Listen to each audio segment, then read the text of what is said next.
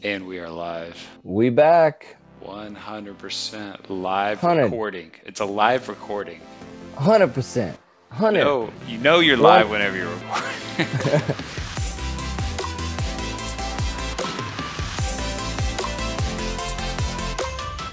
100. So, hey, we are in Genesis 32. This is awesome. Every single day, awesome. Absolutely loving it. And we actually have something that's pretty interesting here that we're going to be learning about today. Before we get into all of that, I would like to do a quick summary of chapter 31 so that we can kind of level set and remember how we got here. So, summary of chapter 31. Jacob's plan of becoming wealthy is ultimately accomplished in chapter 31. However, Laban and his sons are unhappy with him because Jacob is becoming wealthy at the expense of Laban. God tells Jacob to leave the land he is living in, to go back to the land God promised him and his fathers. And ultimately, Jacob leaves without telling Laban that he's going to be leaving. And he takes his entire family and the flock that he has earned according to the agreement that Laban and him had. Now, after Jacob has left and is on his travels, Laban ultimately notices that he's gone and chases after him with, it seems to be, a company of men. Laban chases him down and they ultimately have a confrontation. Laban accuses Jacob of theft and deception, and which the theft is absolutely untrue. And Jacob ultimately defends himself from these accusations, and he defends himself, I would say, successfully. While at the same time, he also kind of throws some jabs back at Laban for being somewhat selfish as well. Finally, they make a covenant during this confrontation in which they basically both say, hey, I'm not going to cross this line to attack you, and you're not going to cross this line to attack me. So it seems they've kind of established territories in which, hey, don't come over here and attack me, and don't come over here, and I won't go over here and attack you, ultimately. Um, Laban ultimately leaves their meeting. They kiss each other. The family gets a lot of kisses. They say goodbye. And now we pick up in verse 1 of chapter 32. Justin, would you do the honors? Yes. Now, as Jacob went on his way, the angels of God met him. And when he saw them, Jacob said, this is God's camp. So he named that place Mahanaim. Then Jacob sent messengers ahead of him to his brother Esau in the land of Seir, the country of Edom. He commanded them, saying, this is what you shall say to my lord Esau. Your servant Jacob says the following: I have resided with Laban and stayed until now, and I have oxen, donkeys, flocks, and male and female servants, and I have sent messengers to my lord, so that I may find favor in your sight. And the messengers returned to Jacob, saying, we came to your brother Esau, and furthermore, he is coming to meet you, and 400 men are with him.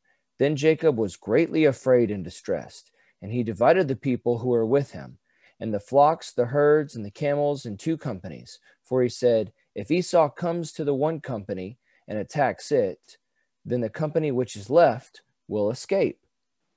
So Laban's left this confrontation, and Jacob gets on his merry way on his travels back to the land that God ultimately promised him and his fathers. And so Jacob's on his way back, and it seems here that some angels of God come to meet Jacob, which we see in verse 1. Now, as Jacob went on his way, the angels of God met him. And when he saw them, Jacob said, this is God's camp. So he named that place Mahanaim.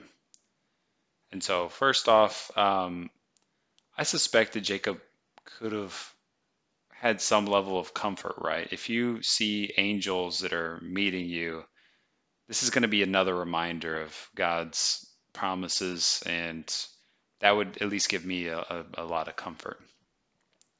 Also, it's worth noting that Mahanaim means two camps or two companies. And then Jacob starts to think about his entrance back home to his family, and he, at this point, I believe he's starting to think about how he left Esau when he last saw him, right? So Jacob and Esau's, one of their last interactions was essentially Jacob stealing Esau's blessing from their father, and Esau pretty much wanting to kill Jacob. And so that's their last interaction, really. And Jacob is remembering this as he comes home and seems to be a little bit concerned. He does some stuff here. Justin. Yeah, you summed it up. I don't have much to add. Like you said with the angels. So I find it interesting both exiting and entering the promised land. We see that Jacob sees angels and kind of has these supernatural heavenly encounters. And so he should feel protected, right? He should feel good about that. And then, so obviously in this first section, we see how Jacob is really afraid, like you talked about, because when he last saw Esau, Esau wasn't happy with him. And now he hears that Esau is coming to meet him with 400 dudes. So that sounds like it might not go well. It could not go well, you know.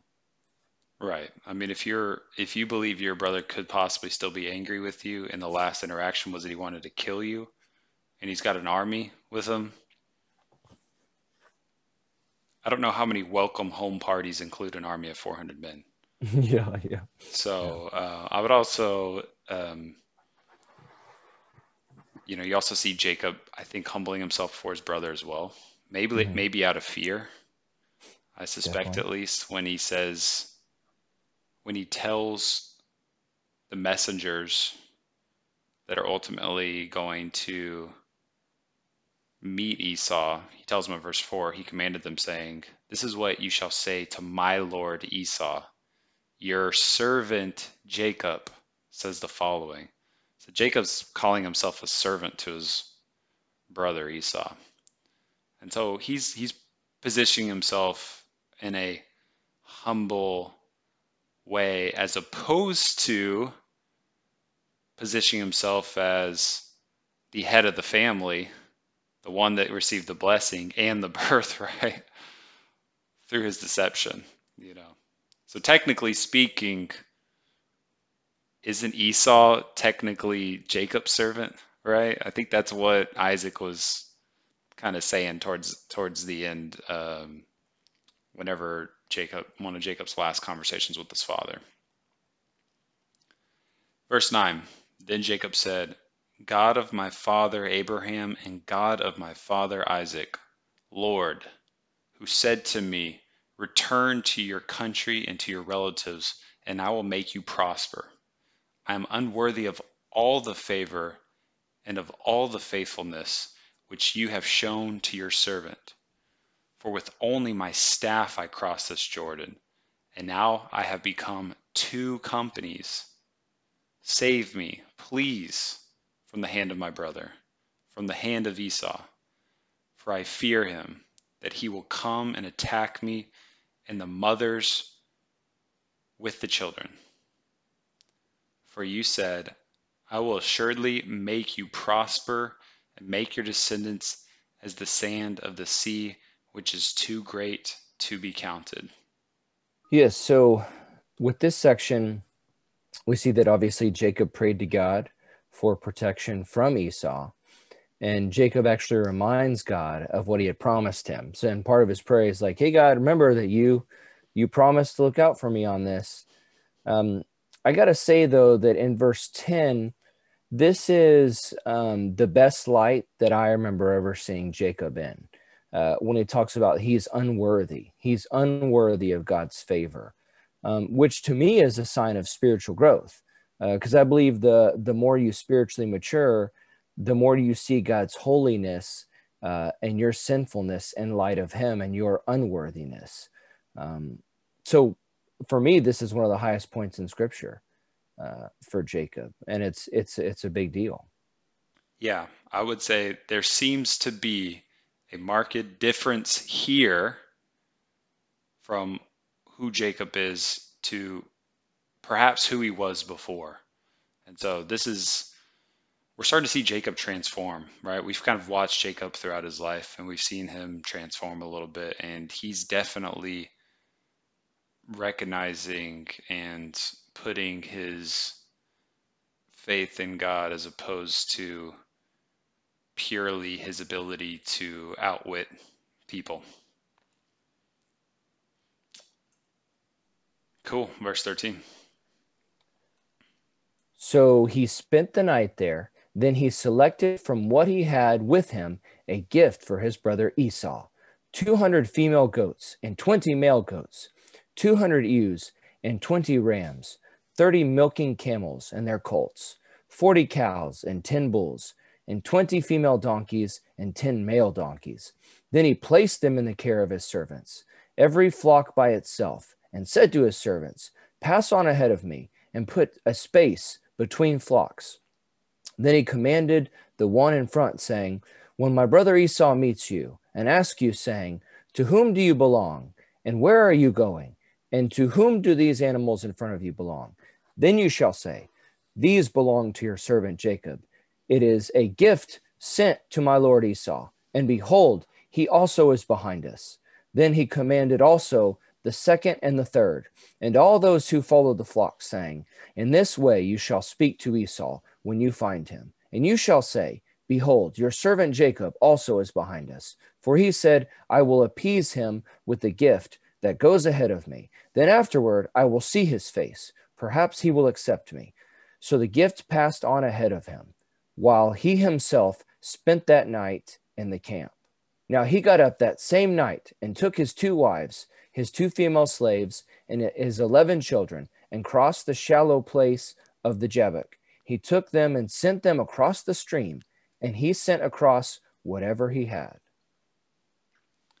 So Jacob here seems to have a what I would call a buttering up plan. He's looking to butter up his brother before he has to ultimately see him. Now, I've done this plenty of times, especially as a youngster with my parents, where if I wanted something, you can't just go and ask for it right away. You got to butter them up a little bit, spend a little bit of time greasing the wheels, if I may. Now, then you ask for it. Well, seems to be a pretty similar situation. Jacob is sending a bunch of gifts to Esau, such that if Esau is still angry with him, maybe this will butter him up a little bit, such that whenever Esau finally sees Jacob, maybe he's had a change of heart. I think that's what's going through Jacob's head. Now, Jacob has a pretty nice gift here. It seems to me that Jacob has become very, very wealthy during these last 6 years with Laban. He's got a bunch of animals. Now, if you're not in agriculture or farming or ranching or whatever, when you see all these cows and goats and all this other stuff, that doesn't mean anything to you. You just think a bunch of animals. I didn't grow up on a farm or a ranch, or I didn't know anything about that until I would say, yeah, I would say there's a moment in which I went to a cattle auction, and at this cattle auction, I started to see dollar signs flash in front of my eyes.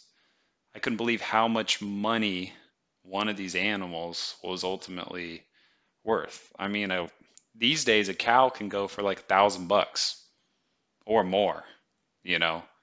And so when you see, I think the total count of all these animals that Jacob is giving as a gift is 580 animals. Now, this is not all of Jacob's animals. Verse 13, so he spent the night there. Then he selected from what he had with him a gift for his brother Esau. He selected from what he had. So he didn't just give it all, right? He seemed to select some from many. And so that means Jacob had even more than this. Now, I don't know how much these 580 animals were worth back then. I don't even know technically how much they're worth today. But I wouldn't be surprised if Jacob, in today's dollars, this is hundreds of thousands, if not over $1 million worth of animals that Jacob has collected at this point. He's wealthy. He's a rich man. And God ultimately blessed Jacob. That was, through outward appearances, people might see Jacob as this shrewd, crafty guy. That's ultimately how he got all this stuff. But ultimately, Jacob received these blessings from God. Listen, there's a lot of shrewd, crafty people that don't end up this rich too.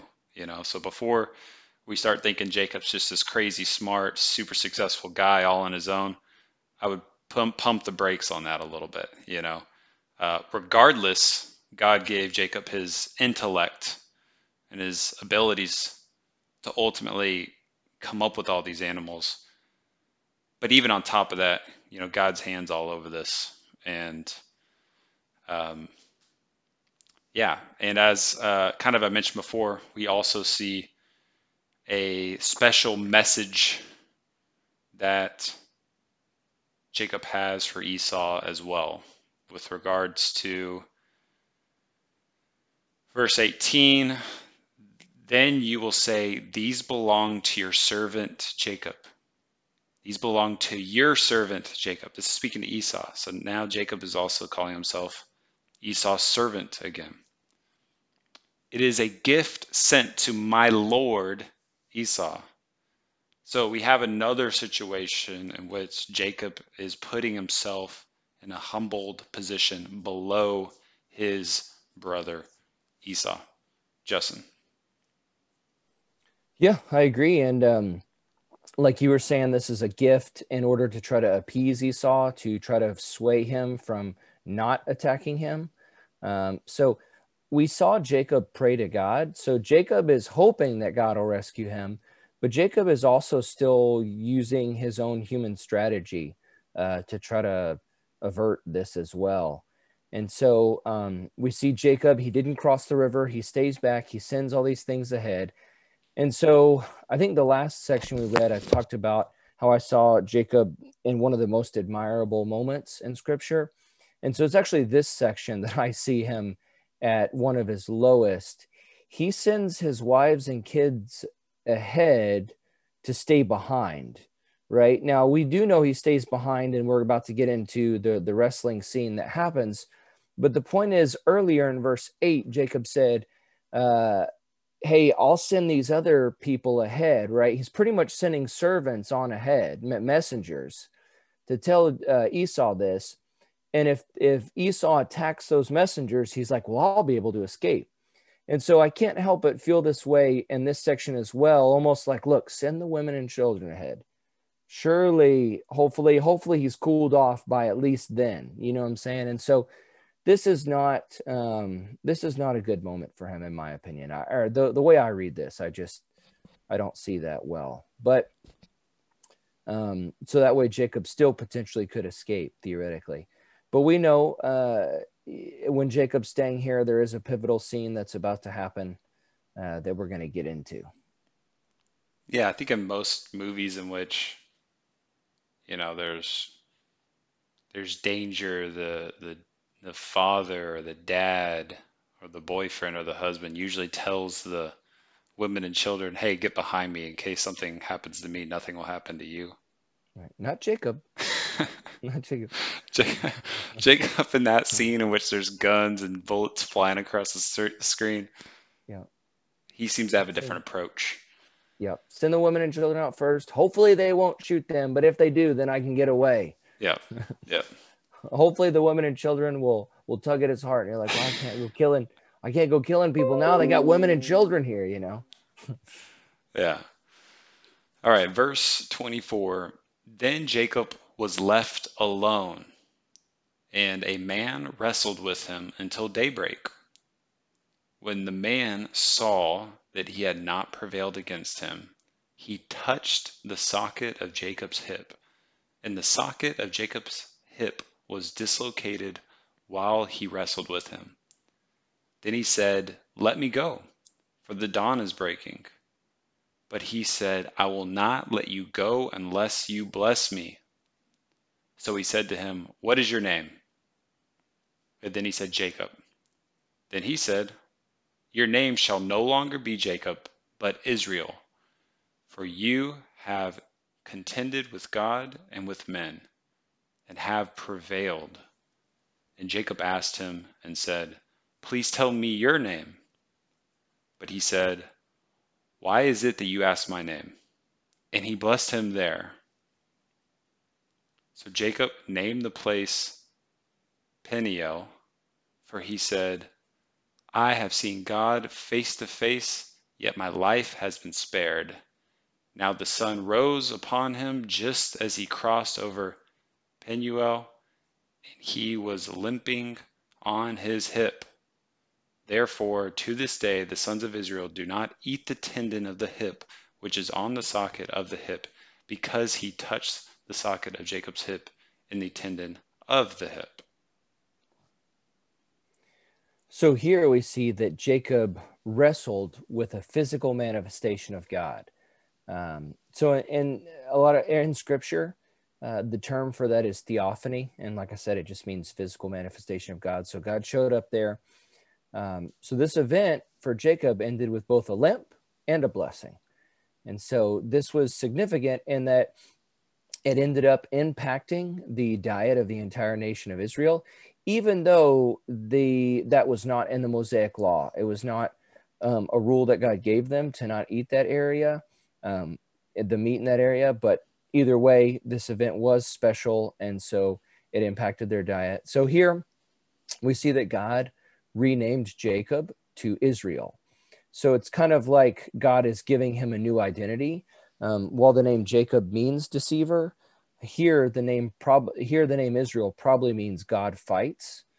And one of the things too that I see here that's pretty heavy is they fought all night. It looks like, and so if we got any viewers that are fighters out there, you'll know that fighting is very draining. And so it's crazy to think that obviously Jacob was very passionate. He was very stubborn. He was very had a lot, had a lot of energy to go all night like this. But yeah, that's pretty crazy. Totally, yeah, totally crazy. I think it's interesting that when Jacob ultimately pins this physical manifestation of God, that he asks for a blessing as opposed to, I don't know, a number of other things that I could potentially think of asking for. And I guess a blessing is somewhat um, general. I mean, that can mean just about anything. But I think Jacob here is likely thinking of what's going to happen in the next 24, 48, 72 hours, which is basically his meeting with Esau. Jacob really didn't have anywhere to go back to. What was he going to do? Go back to Laban? No, I don't think that was going to happen. Really, the only way was to go forward. I mean, he only had really one option. That's ultimately what God wanted for him as well. And so Jacob's definitely really terrified. And I suspect part of this blessing is, a thought of protection ultimately for this moments that are about to come. And I'll also add this, as we read the next several chapters in Genesis, Moses, the author of the first 5 books of the Bible, it's my understanding that Moses uses the name Jacob whenever Jacob's acting kind of like his old self, and he uses Israel, Jacob's new name, Israel, whenever Jacob is being his new self, his new faithful self. And so when you see these names used interchangeably, this was very confusing for me whenever I was reading the Bible. Jacob, Israel, Jacob, Israel. This is just something you're going to have to memorize. Jacob and Israel are the same person. And this is the moment in which Jacob got his new name, Israel. Now, this isn't the first time someone got a name change. Sarai, Abraham's wife, had her name changed to Sarah. And then Abram had his name changed to Abraham. Now, those are a lot more easy to remember because they're very slight variations, but keep this in mind. And there's also there's name changes in the New Testament too. So just be ready for some of these name changes because they're coming, and it's one of those things you just have to memorize. Yeah. So once again, I guess one of my big application takeaways is going back and reflecting on when Jacob recognized that he was unworthy. And that's really a core part of the gospel, is that a holy, righteous God created all existence and people sinned against God and are unworthy. And so what we see here, that God loves people, and so he sent his son Jesus to die on the cross for sin. And it's not that we can become worthy by any actions or anything, but it's by recognizing our own unworthiness and our own inability to reach God with our behavior, but to just put our faith in Christ for that reconciliation with God. And also, when we realize our unworthiness, even as a believer, we're very grateful for the things that God has done for us. And it changes how we approach him, life, and other people. But a lot of people struggle with this thought. A lot of people think that they're not that bad, right? Well, I mean, I'm not like Hitler, right? I never killed anybody, stuff like that. And they don't see themselves as that bad. Or I know there's the argument a lot of people struggle with this. How could a loving God, send people to hell or for, but the thing is, all of this displays ignorance about God's holiness and about how unworthy we are in light of who God is. And in this verse, I just really think, man, Jacob got it. In this verse, it's like, I feel like a light bulb, something clicked and he got it. Hey, I'm really unworthy to receive any blessing from God. And so, like I said before, I think that's the markings of a maturing believer, is when you finally see, hey, like, man, I am just, in my sin, so unworthy. And in Isaiah 64, it talks about how our righteous deeds are as filthy rags, right? And so when compared to who God is and what he's done, we can't measure up at all. And so we need to have a healthy perspective on God's holiness and our unworthiness, but that's not in a way to feel bad about ourselves, because if you trusted Christ as your Savior, then your identity is in him, and you see that you have value, and people do have value because we were created by God in the image of God. So therefore, God gave people value, but we also need to understand his holiness and keep that in the correct perspective. Absolutely. To kind of tackle this at a slightly different angle, this makes me think about what type of man I want to be. Do I want to be the type of man who is Jacob, the name Jacob, a man of deception, even if it leads to, some type of success? Is that still the type of man I want to be? Or do I want to be Israel, a man who fights with God, right? Which sounds like a bad thing, but it's my understanding that name Israel is a good thing. It's a good thing, and God ultimately Obviously, I know it's a good thing because God ultimately gave him that name. But do you want to be someone that puts God first in your life, has faithfulness, or do you want to be someone who has themselves first in their life, uses deception ultimately to get to where they want to go? My personal experience has been that whenever I was a Jacob, it wasn't great. My life was subpar. Even if you do reach some level of success going down that route, it doesn't really feel that good. It doesn't matter how much success you get, it's not going to feel that good. Man, having some type of success as Israel, that's ultimately God's plan for your life. That's a blessing from God, and you're just thankful. It's not really a moment of pride that you have. It's just a moment of, I think, humbleness. Hey, I'm just thankful that I even get to be a part of this big plan that God has for me. Not, hey, look at all that I'm doing. Look how great I am. Look how wonderful I am. I'm doing this, this, and this, and that. So my experience going the Israel route, way better, way more fun. Secret, it's way more fun actually. A lot of people don't know that. Um, and way more enjoyable, way more a lot of things. Okay, I'm not going to get into all that. We'll have to get into that later. But it's just more fun.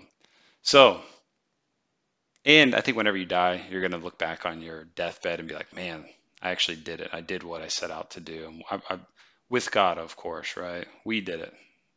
God did it, and I got to be a part of that. That's probably the best way to put it. It's Mo Better. That's right. Guys, everybody, bros, everybody, whether you're a bro or not a Everybody. bro, okay? We really excited that we got to do this chapter with you. We will see you in chapter 33. We kind of left on a cliffhanger here. Yeah, we did. You What's going to know, happen? Is Jacob going to die? Is he not going to die? that's right. We don't know what's going to happen yet. No. Jacob's on the verge of meeting Esau. I'm extremely curious to find out what happens next. Yeah. Okay, I cannot wait to read the next chapter. This has been written down for a couple thousand years, and we're gonna have to wait till the next episode to find out what happened. That's right. That's right. No, no sneaking ahead. Okay, no peeking ahead. Just kidding. Just kidding. Y'all can totally read ahead. All right, everyone. Thank you so much. Have a wonderful and crazy blessed day. Thank you. Mm.